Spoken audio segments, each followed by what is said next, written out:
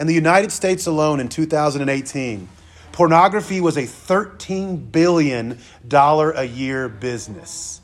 Internationally, we are talking about $97 billion in cash money around the world. That is more than the NFL, NBA, and MLB make combined. Porn is what we like to watch, and we like to watch it on our phones. 1 in 5 smartphone searches are for pornography. 80,000 people visit Pornhub every minute. Porn receives more streaming visits than your favorite mobile sites combined. Twitter, Netflix, Amazon, all of those things put together. Porn puts them to shame. And it isn't just men. 1 in 3 visitors to an adult website will be a woman. And so if we're going to talk about the digital world, we have to talk about this vice.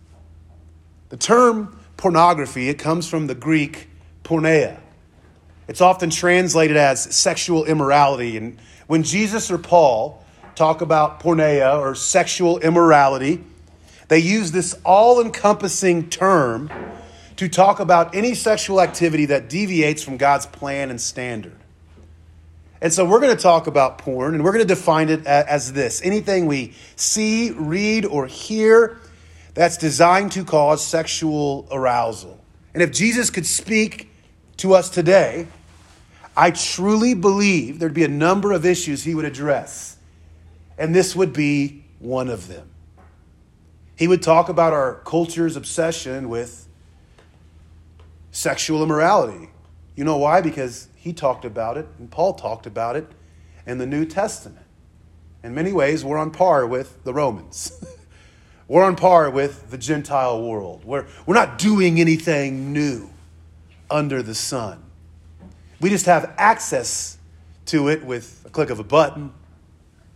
But the danger is still there. I believe he would confront this issue because it abuses and mars the image of God. It destroys relationships and marriages, and it fails to glorify God. And you would think that we would know this as believers, but 50% of Christian families claim that pornography is an issue in their home. So if half of us struggle with it, if half of us struggled with alcohol addiction, you best bet your bottom dollar I'm going to talk about that in a service. And so I want the 50% to raise your hand. No, I'm not just joking. We're not going to do that. We're not going to do that. But 50% of people struggle with this issue. And guys, it's a very real struggle. And to pretend it's not there, it's doing you and myself a disservice. I want to look at the way it affects the brain. I want to look at the way it affects our hearts, our relationship with others, our heart for God. And I want to look at how it affects society, how it affects culture. And then I want to look at what does God tell us as our way to approach this issue? How should we handle this issue? How should we engage this issue? And so the first part's going to be a little bit of psychology, a little bit of study and sociology, but then we're going to really come back to God's word and really dive into that here at the end. But first thing to think about is porn affects your brain. Porn affects your brain. In his article, The New Narcotic, Morgan Bennett states, neurological research has revealed that the effect of internet pornography on the human brain is just as potent, if not more so, than addictive chemical substances such as cocaine or heroin. And to make matters worse, there are 1.9 million cocaine users. There are 2 million heroin users in the United States, compared to 40 million regular users of online pornography. And here's what's going on in your brain. Certain activities like drug usage or viewing pornography, they turn up your brain's dopamine production as high as it can go. If you don't know what dopamine is, it's that chemical in your brain that says, this is awesome. Like, this is great. On a roller coaster, that's a little bit of dopamine there. I mean, you get a little bit of a, oh my goodness, this is amazing, this is fun. But when that production is elevated time after time, when you spend time after time at those elevated levels, the more your brain's dopamine receptors, the parts of your brain that respond to dopamine, they start to plug their ears. kind of like a referee at a high school football game. They plug their ears. I don't want to hear it anymore. And with drugs and porn, what once gave you a rush no longer does. This is the process of desensitization. And most porn users and drug users respond to it the same way. They don't stop using. They increase their usage, and their usage becomes more dangerous. So for the porn consumer, they increase more porn, and they increase the consumption of more novel pornography, taboo pornography, disgusting pornography, dangerous pornography, or pornography that's even outright illegal. It's because what gave them a high doesn't give them a high anymore, and I'm now viewing something I would never view. And if you need some earmuffs, I have some for him. some earplugs too. But it also talks about how pornography literally changes the matter within our brains. He says, think of the brain as a forest where trails are worn down by hikers who walk along the same path over and over again, day after day. The exposure to pornographic images creates similar neural pathways that over time become more and more well-paved as they are repeatedly traveled with each exposure to pornography. And those neurological pathways eventually become the trail in the brain's forest by which all sexual interactions are routed. Thus, a user has unknowingly created a neurological circuit that makes his or her default perspective towards sexual matters ruled by the norms and expectations of pornography. That's deadly in a marriage. German researchers also found an association between the number of hours of porn someone consumes each week and the less gray matter they have in their brains. Gray matter is the darker tissue of the brain and spinal cord. It's associated with decision-making and intelligence. So as you sit there and view those images over and over again, you are literally getting dumber. You remember the commercial in the late 80s, early 90s about drugs, and there was an egg involved? This is your brain. And they crack it, and they throw it in the skillet, and it fries. This is your brain on drugs. A similar thing happens when we view pornography. And here's where it gets really dangerous and why pornography can be extra lethal. We can metabolize drugs out of our bodies. We can physiologically get rid of whatever drug we're consuming. Even if we've been consuming it over a long period of time, our bodies can heal in that sense. We cannot metabolize images out of our memories. They are there. They are now there. Unless you believe in hypnosis, which, I don't. You can't really suppress those memories or get rid of them altogether in the way you could a chemical substance.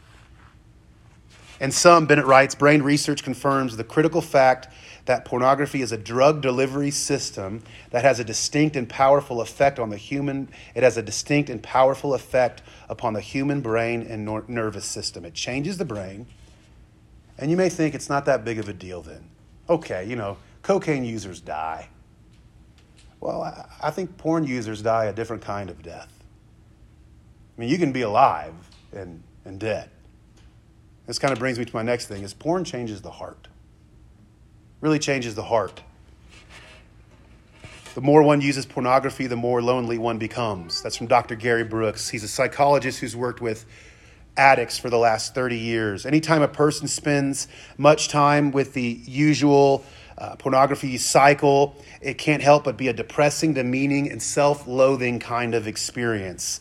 The worse people feel about themselves, naturally, when we feel bad about ourselves, we go to somebody else for help. We go to a loved one, to a spouse, to a good friend who loves Jesus, who can encourage us. But most consumers of pornography aren't exactly excited to share this issue with other people. And so where do they go to find comfort? Porn. They go back to pornography. And the cycle starts anew. It's because we're ashamed to talk about it. Anxiety, body image issues, poor self-image, relationship problems, insecurity, depression. They're all associated with this pastime. One sociologist showed that its usage is often associated with a decline in religious commitment and increase religious doubts. So if you want someone to pray less, read God's word less, worship less, evangelize less, and doubt God's goodness more, and doubt God's faithfulness more, just get them a Pornhub account for Christmas, and it will achieve that end. Studies have also shown that it erodes a person's ability to love and feel loved with a real partner. When men are exposed to porn, they rate themselves as less in love with their actual partners, less satisfied with their relationships and intimacy lives, but they become more critical and dissatisfied with their partner's appearance, performance, and displays of affection. The chances of infidelity in marriage increase by 300% with regular porn usage. It changes your brain, it changes your heart, and lastly, it affects our culture. It hurts our world. Among the effects of the use of pornography and our increased negative attitude towards women, decreased empathy for victims of sexual violence, and an increase in dominating and imposing behavior. The Department of Justice and the National Center for Missing and Exploited Children both recognize that pornography is an element that adds to the serious problem of sex trafficking. What consumers don't realize is the abuse and violence that's so often performed on screen sometimes isn't really an act. What's real is that it's an act of exploitation incited by force, fraud, or coercion, which is sex trafficking by definition. So when you view porn, you are either contributing to sex trafficking or a system that feeds sex trafficking. Porn destroys your brain, your heart. It destroys the world. It hurts our relationship with our Father. It creates distance, a hardness of heart, an ability to love others well, an ability to think correctly and view our loved ones and the opposite gender as image bearers. I mean, you can see why Paul in 1 Corinthians 6:18 says this. He says, flee from sexual immorality. Flee. Turn your back and run. Don't flirt with it. Don't wait till you're in the back seat to say maybe this isn't a good idea. Don't get in the back seat. Don't wait till you're up at 2 a.m. by yourself in the dark to say maybe this isn't a good idea to be online right now. It says to run. Flee. Flee from the dangerous enjoyment of sexual pleasure outside of God's wise design for its enjoyment in marriage. It is a good thing. We talk about all the time. I did youth ministry. This is the analogy I talked about all the time. Sex in marriage is a great thing. It's a beautiful thing. It's. I mean, anymore I'm going to sound really weird. Anymore I try to talk it up. It's awesome. Trust me. But it is. It's great. But then you take it out and it destroys. It creates problems and baggage and issues. Guys, even though our culture says it's not that big of a deal, sociology, psychology, they all say these things, it destroys people. The more partners you have, the dangerous it is. The more you explore that world of pleasure outside of marriage, it's a dangerous thing. A fire in the fireplace is good. You've heard this before. A fire in the fireplace is good. You take a fire outside of the fireplace, you'll burn your whole house down. The house will be destroyed. Not a functional house anymore. Whether you're strolling by a strip club or scrolling through the information superhighway, flee. And we're going to use this acronym, flee. And I don't remember where I heard this strategy from. It was years ago when I first started talking about this. But when it comes to fleeing such vices, flee. We'll look at F. First, fill yourself with Christ. That's the first part of fleeing. Fill yourself with Christ. Proverbs 9:13-17 says this: the woman of folly is loud. She is seductive and knows nothing. She sits at the door of her house. She takes his seat on the highest place of the town, calling to those who pass by, who are going straight on their way. Whoever is simple, let him turn and hear. And to him who lacks sense, she says, stolen water is sweet, and bread eaten in secret is pleasant. This is the voice of someone promising satisfaction to a hungry man passing by a pretty girl's house. But then if you read the next verse, the truth is revealed. 18. But he does not know that the dead are there, that her guests are in the depths of Sheol. Don't fill yourself with stolen or secret bread and stolen water that leads to death. Fill yourself with Jesus Christ. If you want to take this issue seriously, fill yourself with Jesus Christ. And it first starts with believing in Christ. Look at John 6:35. I am the bread of life. Whoever comes to me shall not hunger, and whoever believes in me shall never thirst. Sexual pleasure outside of God's will not bring satisfaction. But Christ, on the other hand, he will. He will speak to your desire for intimacy, your loneliness, your insecurity. Fill yourself by fully believing he is the bread of life. Look at 47-48 of John 6. Truly, truly, I say to you, whoever believes in me has eternal life. I am the bread of God. We fill ourselves by opening God's word and reading. Look at Matthew 4:4. Man shall not live by bread alone, but every word that comes from the mouth of God. We should fill ourselves by being around like-minded Christians who are going to encourage us to read God's word, to pray, to pursue him. Look at Colossians 3:16. Let the word of Christ dwell in you richly, teaching and admonishing one another in all wisdom, singing psalms and hymns and spiritual songs with thankfulness in your hearts to God. Fill yourself with Christ. Fill yourself with Christ. Sometimes we think of Christianity as just a bunch of no's, a list of no's, like you shouldn't do this and you shouldn't do this. And there is some of that. I mean, Scripture says, don't be a jerk. Don't treat people kindly. Like, don't not forgive. And there's plenty of don't, but the idea here is because God has something better. It's because God has something better for us.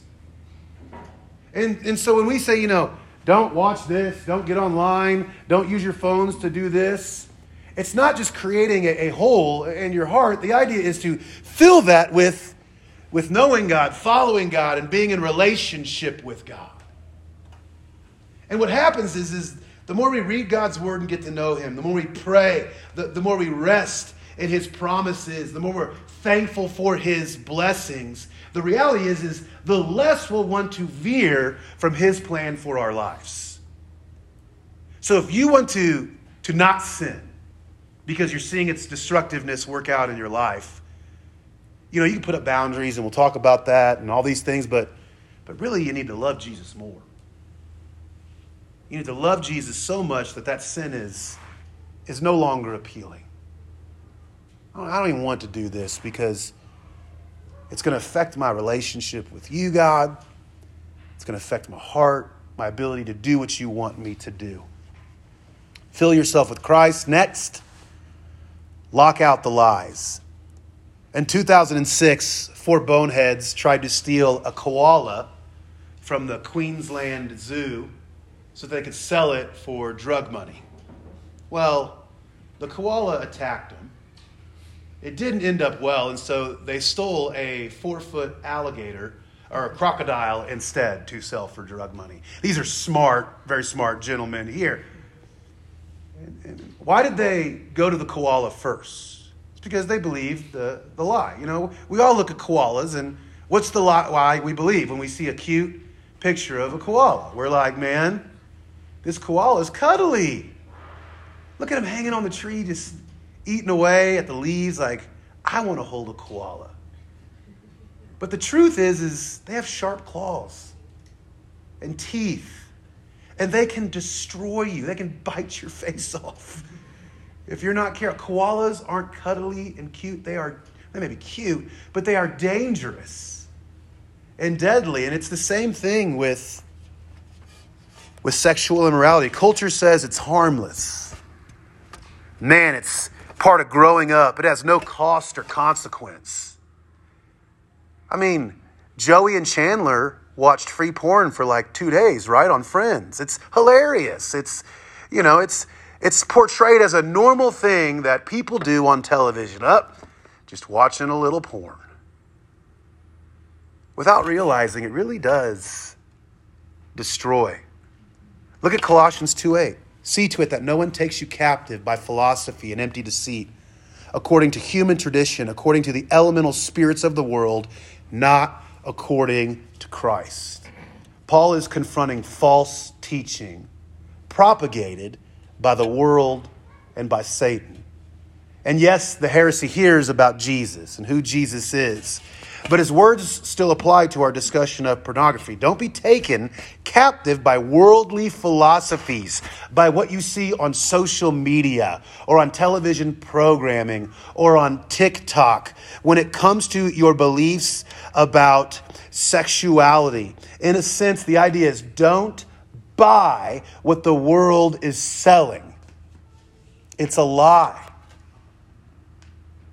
It will not complete you. If you don't have sex, you won't die. I promise you, young people, to abstain. You'll live. You won't combust and blow up. I was hanging out with a person the other day, and he was talking about, man, I'm really glad I lived with my spouse before we got married. That was just what culture says to do, right? Live with your spouse before you get married so you can get a little practice run. And I told him, well, actually, and I wasn't like, well, actually. But I said, hey, do you know statistics actually show divorce rates increase if you live with your wife before you get married? And he was like, really? That's just crazy. But that's what the world sells to us about sexuality, about sexual morality is. And it's a lie. It actually destroys. In fact, we need to not just block out the lies. We need to exchange lies for truth. That's the third part. Exchange lies for truth. Guys, unless you retreat from the world and become a bunch of Quakers and grow chin beards and drive carriages, you are going to be bombarded by the lies. So what we have to do as Christians is we have to exchange lies for truth, which is hard because we were born exchanging the truth for a lie. Like that's how Scripture paints the picture of those who have yet to put their faith and trust in Jesus. And we've bought the lie about sexuality. Look at Romans 1:24-25. Therefore God gave them up in the lust of their hearts to impurity, to the dishonoring of their bodies among themselves, because they exchanged the truth about God for a lie and worshipped and served the creature rather than the Creator, which is the definition of sexual immorality. I'm going to order my life. I will only be happy. I will only find comfort in the opposite gender, not in God alone. That's idolatry.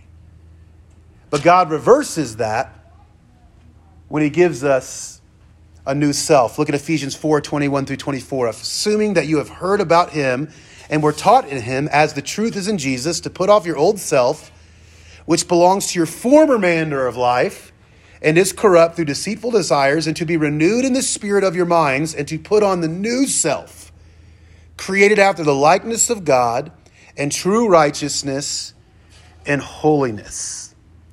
So God has given us the ability to not believe the lie anymore. We can put on the new self and understand what's true and live a life of holiness. And so when tempted, we should consistently reject lies and rehearse truth. And a lot of us need to do that, not just when it comes to sexual issues. We should do that when it comes to our identity. We should do that when it comes to pain in life and what God is doing and hardships. But even when it comes to this issue, we say sinful pleasures are not filling, but fleeting. That's Hebrews 11, 24, 26. People are not objects, but image bearers. That's Genesis 1, 27. This is not a private issue, but it reaches heaven and eternity. Psalm 51, 4. Sexual sin isn't harmless, but defrauding. That's 1 Thessalonians 4, 3 through 6. This is not inevitable. I think sometimes we get in these situations like, I just can't stop. It's going to happen. That's not the truth. God always provides a way of escape. 1 Corinthians 10, 13. Your past does not define you. Christ's blood does. That's 1 Corinthians 6, 11. We need to be able to preach to ourselves, and exchange lies for truth. Here's the last one. We'll wrap up. Expose yourself to the light. Expose yourself to the light. If you fall to sexual sin, you're going to be tempted to hide in the dark and pretend it didn't happen. Or you're just going to say, I can get over it myself. I'll start on Monday. Well, in the dark, sin festers and grows. It's like cockroaches or bugs. It's just, that's where it likes to live. Confession brings sin to light and the light to our eyes to see what we could never see in the dark. The holiness of God, the sinfulness of sin, the glory of God's grace. John weaves these things together in 1 John 5, 7. This is the message we have heard from you and proclaimed to you, that God is light and in him is no darkness at all. If we say we have fellowship with him while we walk in darkness, we lie and do not practice the truth. But if we walk in the light, as he is in the light, we have fellowship with one another, and the blood of Jesus, his son, cleanses us from all sin. Coming to Christ means coming out of hiding to be exposed by the light, not to be put to shame, but to be covered by Christ's blood. Are you hiding? Are you hiding this issue? Confess your sins to God, because guess what? He forgives. He forgives. He is the same yesterday, today. He'll be the same tomorrow. He will forgive then. He'll forgive now. We shouldn't wait for tomorrow. But our God forgives. The other part about coming out into the light is inviting other people into that struggle. Look at our last verse, Hebrews 3, 12 through 14. Take care, brothers, lest there be in any of you an evil, unbelieving heart leading you to fall away from the living God. But exhort one another every day, as long as it is called today, that none of you may be hardened by the deceitfulness of sin. For we have come to share in Christ. Indeed, if we indeed hold our original confidence firm till the end. This process of self-examination and sanctification is a community project. There's a trend growing in Christianity where, and a lot of it's because of COVID, we've been isolated, but just this sense of like, and it's been happening for years, but I think growing even recently, but my faith is between me and God. It's just about me and God. But that's not how Jesus spoke. That's not how Paul spoke. He spoke to churches and groups. He's consistently telling people to encourage one another, to build one another up. You were not meant to fight this battle or any battle alone, in isolation. And I'm encouraging you right now. If you are fighting it in isolation, there is a family at Central Bible Church who would love to come alongside you and grow with you. And we don't approach it as, you're the messed up one and we're doing great. We approach it as, I need, as the lead pastor here, encouragement from other people in all sorts of areas in my life. And so I know you need that. Because God tells us we all need that. You're not meant to fight this battle alone. You're not meant to fight any battle alone. We are to help one another flee from anything that devours and destroys the heart. So my challenge for you this week is that you're honest with at least one other believer of the same gender if this sermon is hitting home for you in any way. Bite the bullet, hug the cactus, and do what is hard so that you can experience freedom that comes from knowing and following Christ. God has something better for you.